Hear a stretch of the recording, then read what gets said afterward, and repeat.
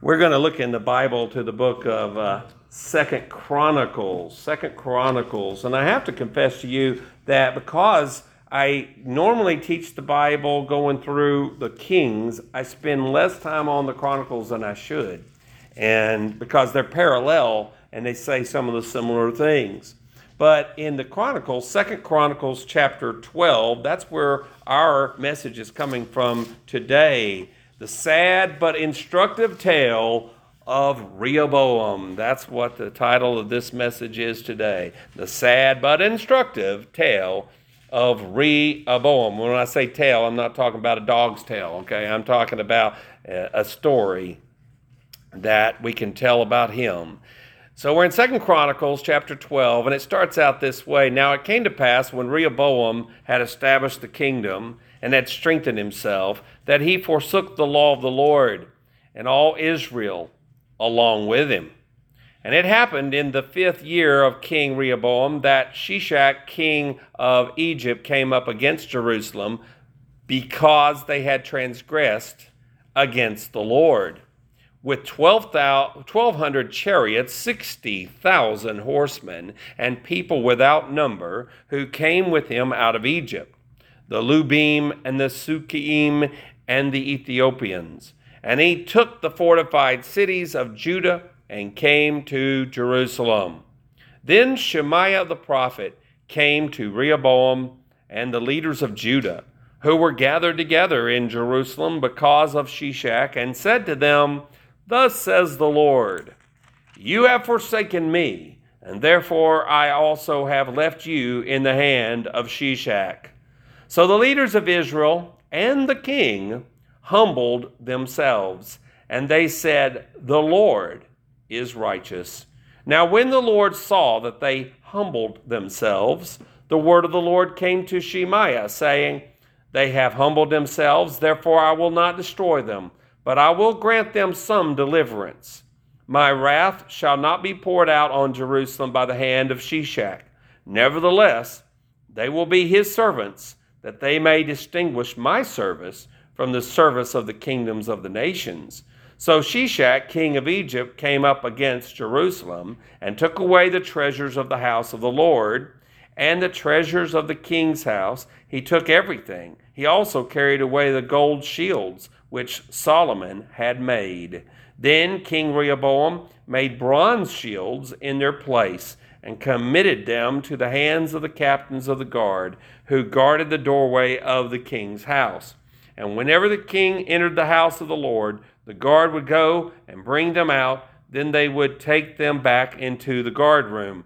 When he humbled himself, the wrath of the Lord turned from him, so as not to destroy him completely, and things also went well in Judah.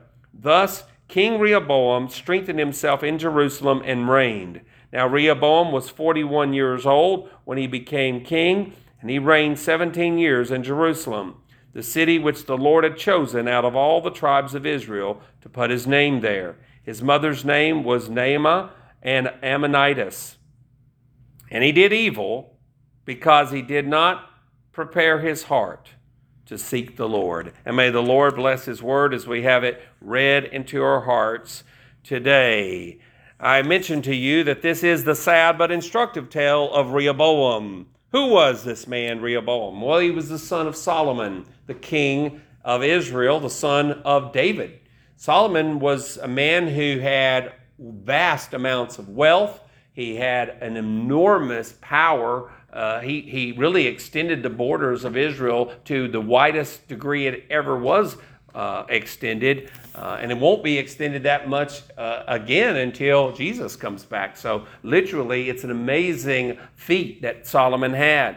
Solomon was gifted with great wisdom. He wrote the book of Proverbs, or at least most of the Proverbs that we have in the Bible were written by King Solomon. He wrote the book of Ecclesiastes and Song of Solomon.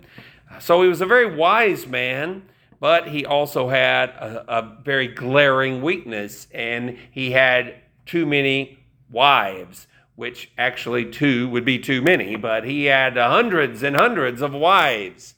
These wives that he married, sometimes he did so out of political alliances with other nations. by marrying your family to another nation, then you prevent war. This was the secret to the Habsburg dynasty in the European history books. You know that the Habsburgs had somebody on the throne just about of every kingdom in Europe at one point.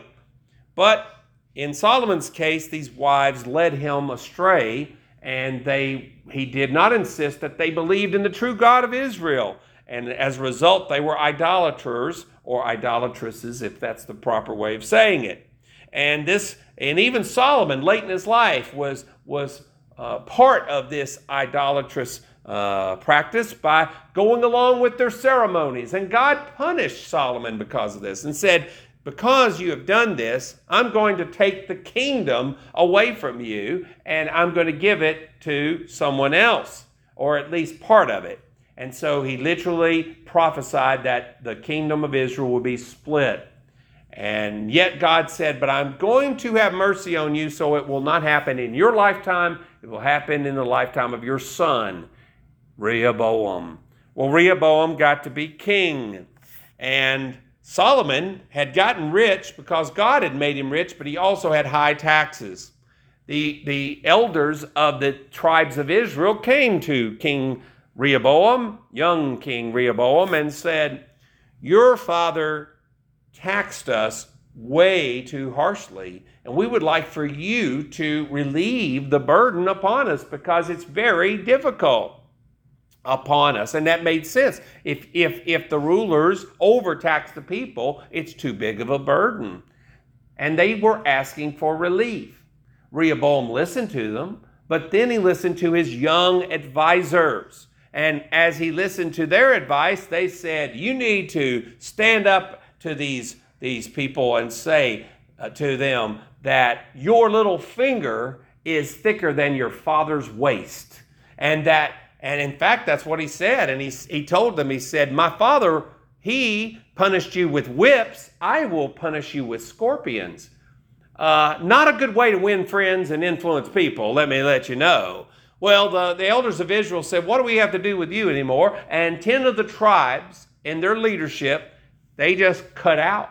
And they literally left Judah alone. Only the God-fearing in those tribes remained loyal to the kingdom of Judah in the south. So the kingdom of Israel was split in half into the northern kingdom and the southern kingdom. The northern kingdom was led by one of the former officials of King Solomon named Jeroboam. And of course, Rehoboam was the one who was in control in the south.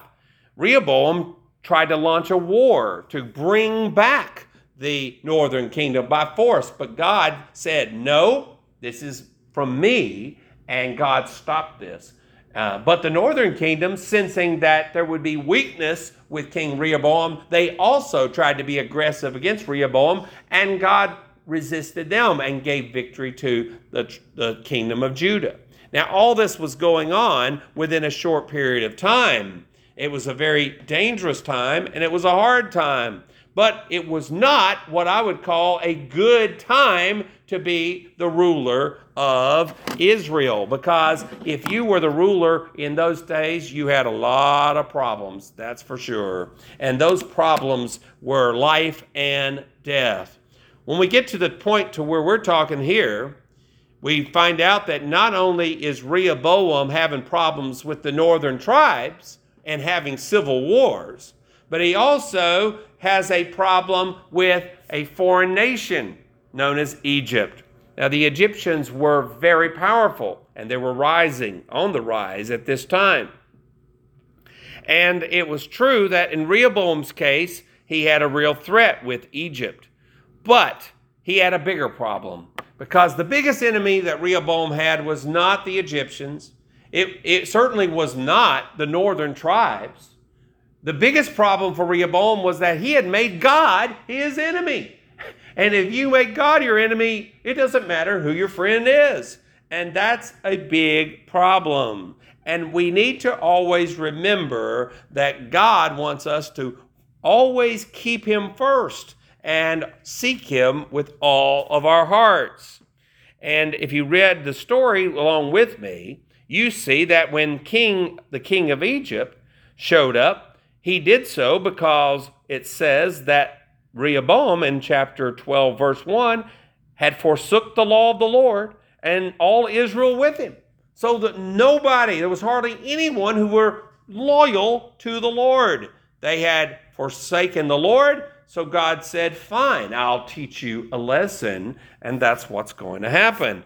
And they get humbled by the Egyptians, which was a very hard thing. Humility sometimes hits you very hard. I remember a story that I read about a married couple, and it was a man who was very well off. He had inherited money from his father. He had inherited a lot of money. And one day the man just kind of felt kind of down. He wasn't sure about his wife, and he said, "Did you marry me because my father left me a fortune?" He just asked the question straight up. Well, she reassured him, "Honey, I would have married you no matter who had left you a fortune."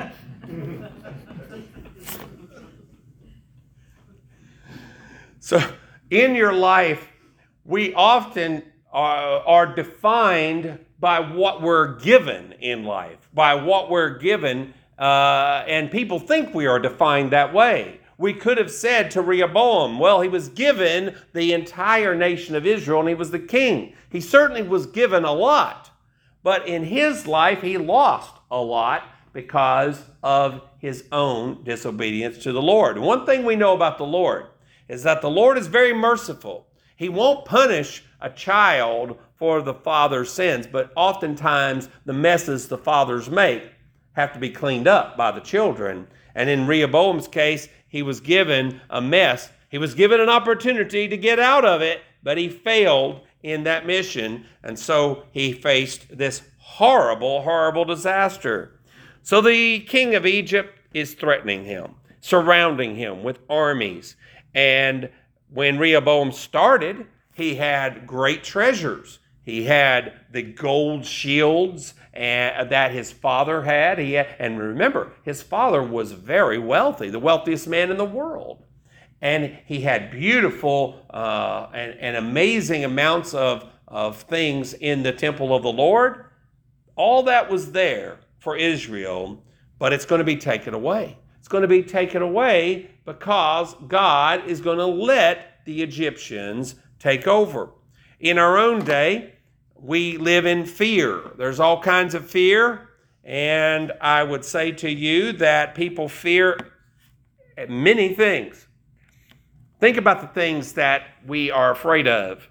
We are afraid of sickness and pain. We don't want to get sick. We don't want to have anything bad happen to us. We don't want the doctor to say, you've got whatever it is that's bad.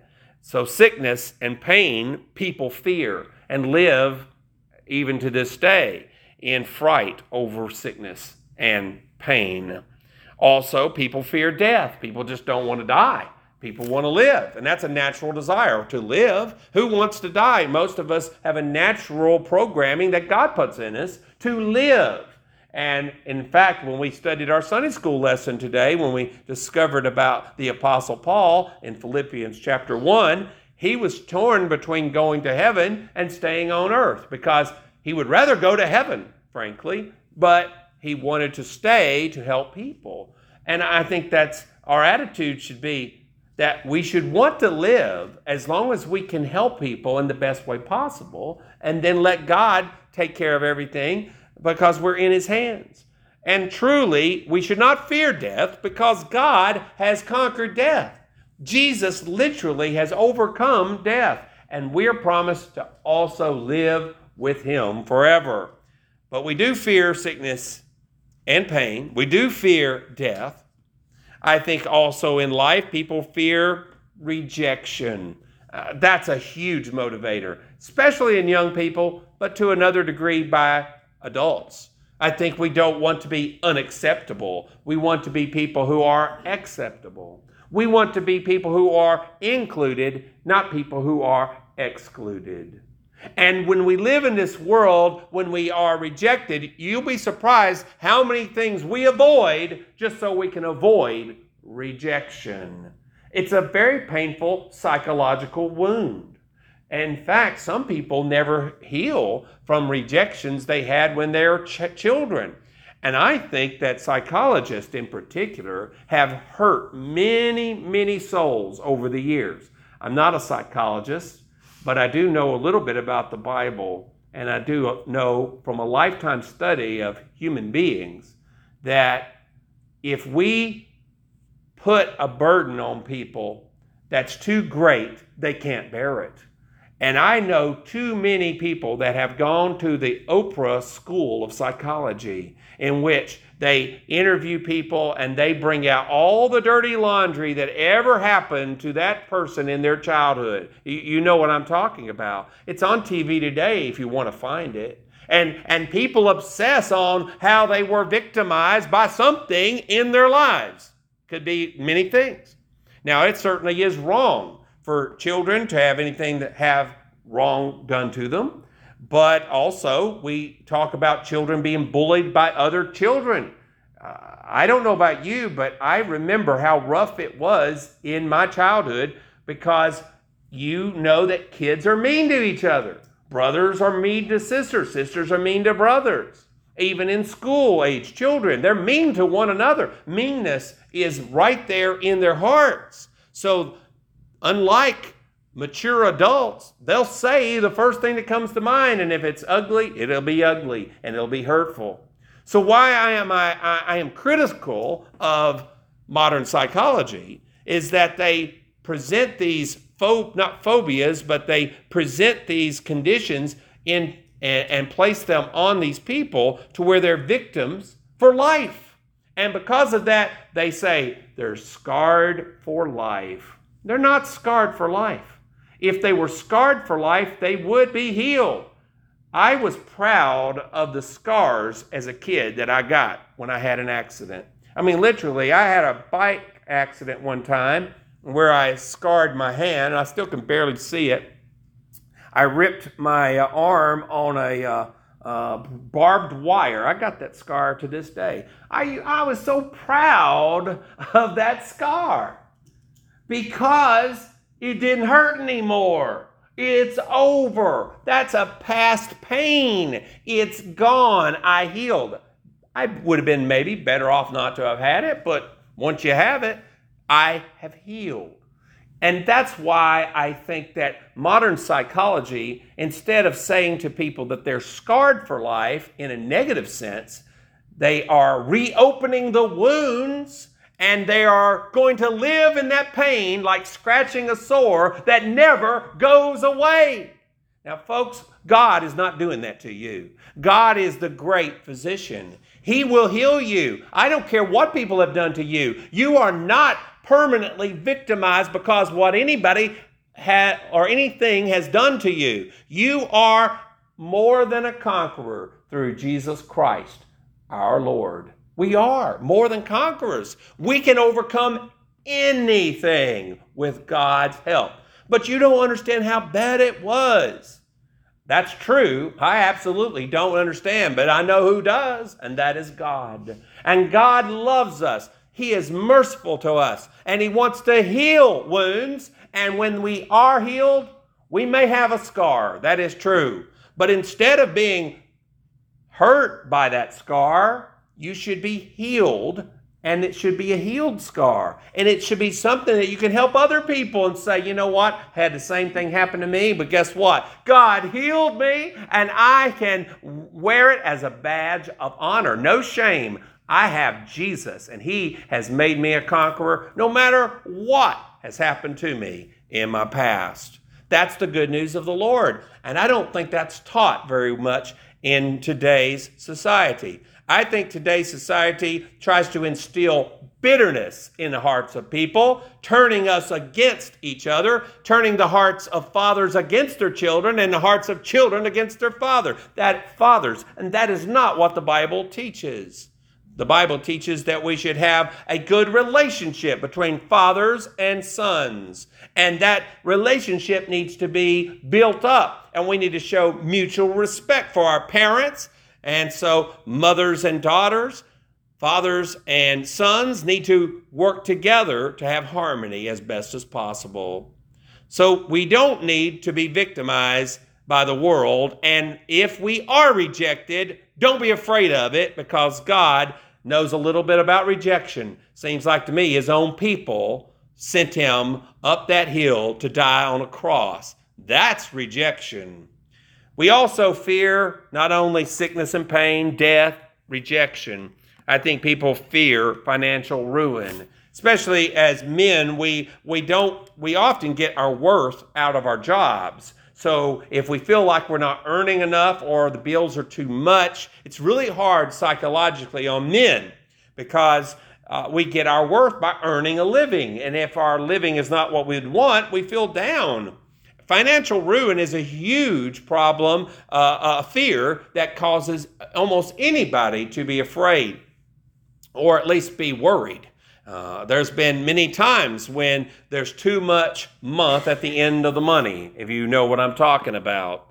And God wants us, though, to not be afraid of financial ruin. If we are afraid, then we're not living in the faith that he wants for us. And I want us today to start living lives free of these natural fears. Now, I've feared every one of these. And you have too. I have had moments in my life, maybe more than just moments, where I've been worried about something, if not all four of these. But I don't think that's what God wants me to do. I think God wants me to not be afraid. He wants me to live without fear, but with faith in him and trusting him. And that's what he wants for all of us. So what happened in the case when the king of Egypt attacked poor old Rehoboam? Well, we know that the king was ready to wipe them out. They were about ready to lose everything. They were going to be taken away as slaves. But you'll notice that in verse number 5, God sent a prophet to the king of Israel, Shemaiah. There's not a book in the Bible named after him, but he was a prophet of the Lord. And he came to Rehoboam and the leaders of Judah, who were gathered together in Jerusalem because of Shishak, and said to them, "Thus says the Lord, you have forsaken me, and therefore I also have left you in the hand of Shishak." Now, Shishak could not do what God did not allow. And that's the point. He says, I'm doing this because you forsook me, so I'm going to put you into his hands. To his credit, and Rehoboam did very little right in his life, but to his credit, he did something right here. And not only he, but the leaders of Israel did. Because sometimes God brings disaster or the threat of disaster upon us for a reason. And in this case, God brought the threat of disaster on them to get them to do exactly what they did. They humbled themselves. Look at how they responded. They humbled themselves. I love the fact that the Bible does not go into great details about what they did, because it doesn't matter. They humbled themselves. And they said, the Lord is righteous. Wow, that's a pretty simple fix for things, isn't it? I mean, they really did. They humbled themselves. I don't know what they did. Maybe they got on their knees. Maybe they prayed. Who knows? But instead of saying to this prophet, we don't like what you're saying, we're going to take you off our platforms, our social platforms. We're going to censor you because we don't want to listen to you. Instead, they listened. They listened to what the prophet of the Lord said. And they humbled themselves. Wow. I think that's great if all of our leaders would do that. If we would just humble ourselves before God. What does it take to humble ourselves? Well, it's all wrapped up in what they said. The Lord is righteous. In other words, we're not righteous, but you certainly are, Lord, and you're right, we're wrong. That's usually what it means. You're right, we're wrong. And I'm sure they asked God to forgive them. Now, humility is a great thing, because if we are humble before God, suddenly things start changing in a good direction for us. I'm telling you, folks, it works. If you are humble, good things can happen for you. And that's exactly what's going to happen here. Because they humbled themselves before God, in verse 7, when the Lord saw that they humbled themselves, the word of the Lord came to Shemaiah, saying, they have humbled themselves, therefore I will not destroy them. So they did not completely get wiped off the face of the earth, but I will grant them some deliverance. So the Lord here is going to give them a little bit of the fruits of their labor so they can enjoy what they have chosen. They have some natural negative consequences, but they're not going to be completely wiped away. Sometimes that happens with us. We make bad decisions, and in those decisions, we ask God to forgive us, and He may forgive us, but He doesn't make it easy for us.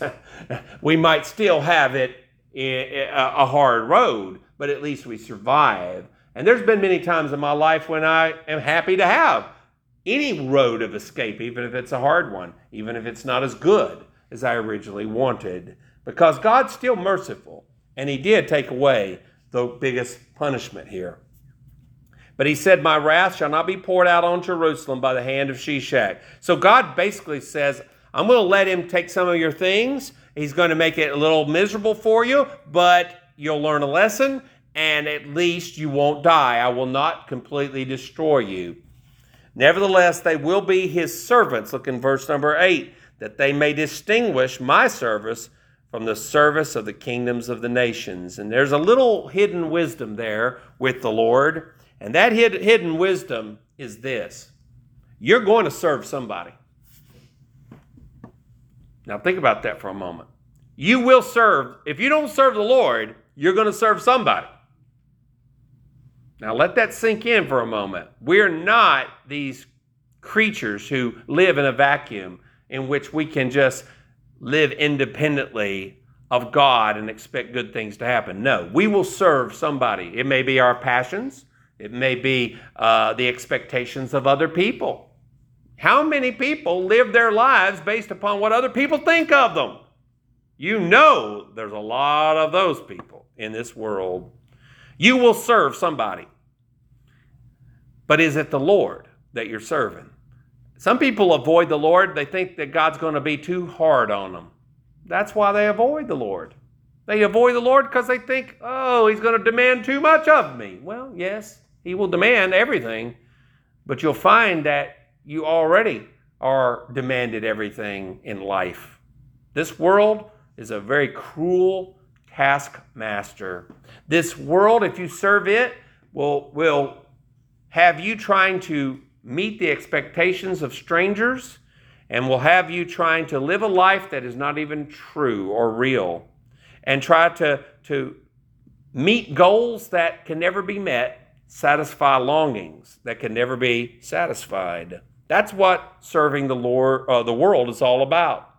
And when the Lord here says, I'm going to let you serve Shishak, in other words, they had to pay him off. The only way they could get out of this is they had to pay him tribute. So not only did they pay the taxes to the king of Judah, then they had to pay the taxes again to the king of Egypt. They got double taxed.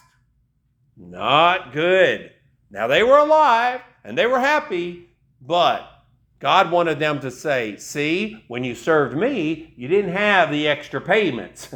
You didn't have to pay the penalties. But when you serve yourself and other things, you get a lot of negative consequences. And that was the lesson He was teaching them.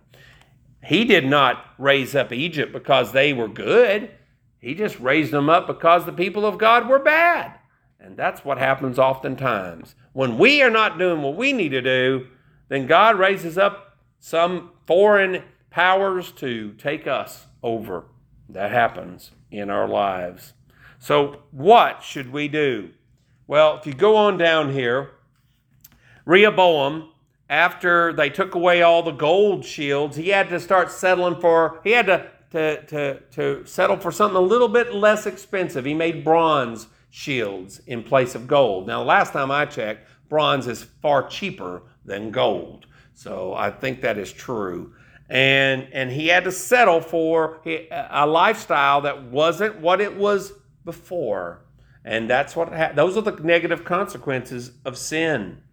But when he had humbled himself, the wrath of the Lord turned from him in verse 12, so as not to destroy him completely, and things also went well in Judah. So God did not allow Rehoboam to die as a result of an invasion. He did live out his term, such as it was, but he wasn't the best king. He wasn't somebody who you would say, hey, we need to follow his example. Well, if you're so bad that you have to follow his example, that's pretty sad, actually, but it's better than nothing.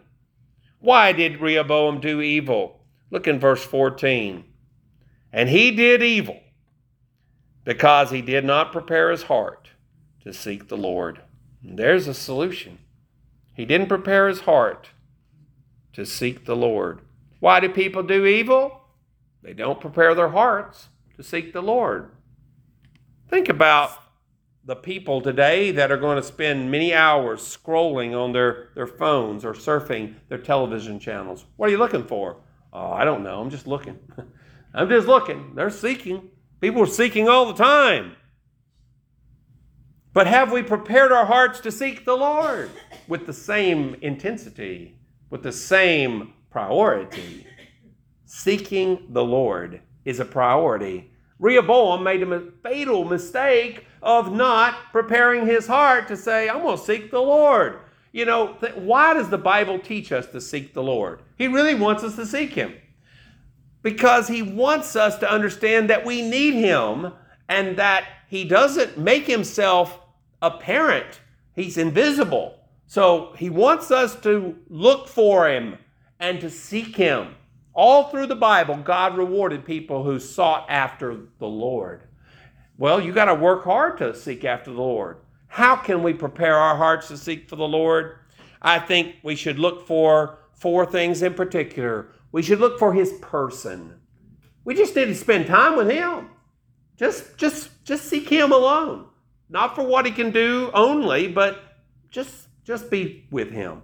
Yeah, I know that when you love somebody, you want to spend time with them. Spend time with the Lord. Seek his person. Just brag on him and say, Lord, I've just wasted so much time. I need you. Just want to spend time with God. So you want to look for his person. You also want to look for his wisdom, because I'm not smart enough, and neither are you, in facing all the complex problems that we have in this world. I can't solve them all, and you can't either. But his wisdom can help me solve the ones that I have in front of me. And I need to know those wise directions. I need it every day. If I don't have it, I'm going to be in trouble. Like the man who went into the Walmart with his wife. He went in there and he went by the beer aisle and he put the 24 cans of beer in the rolly cart, and the wife got mad at him. What are you doing? You're going to spend that money on that beer? He said, well, it's 24 for $10. It's quite a deal. So he put it up. The wife goes to the makeup aisle and gets $20 of makeup. He says, why are you spending $20 on the makeup? She said, well, I'm doing it for you so I will look better. He said, well, I was saving $10 doing the same thing.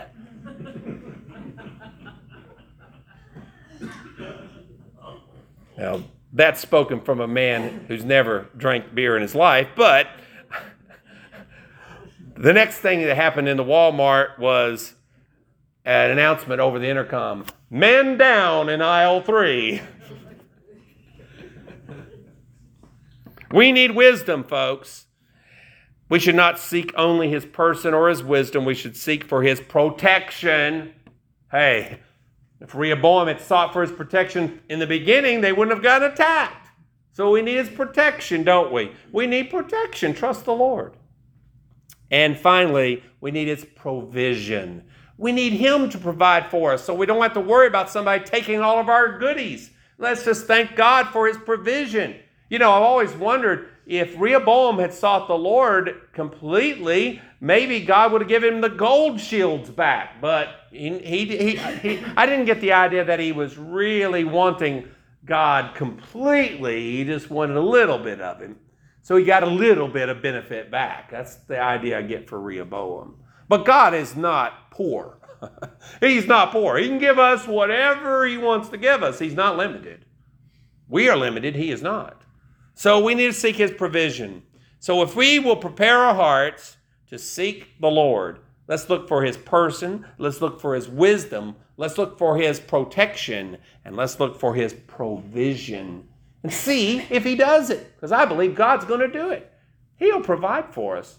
And we live in dangerous times. We got people who have survived COVID. We got people in the world that are dying of diseases like COVID and others. But I will tell you this, God's going to provide for us one way or the other. It's a win-win for us as Christians. Let us pray. Lord, we thank you for what you've done for us. We thank you for your power to provide for us. Forgive us, Lord, for not seeking you, and forgive our nation for being like the people of Judah back in the day when they faced their enemies. Would you please give us grace and wisdom so that we would honor Jesus Christ as we pray this in Jesus' name. Amen.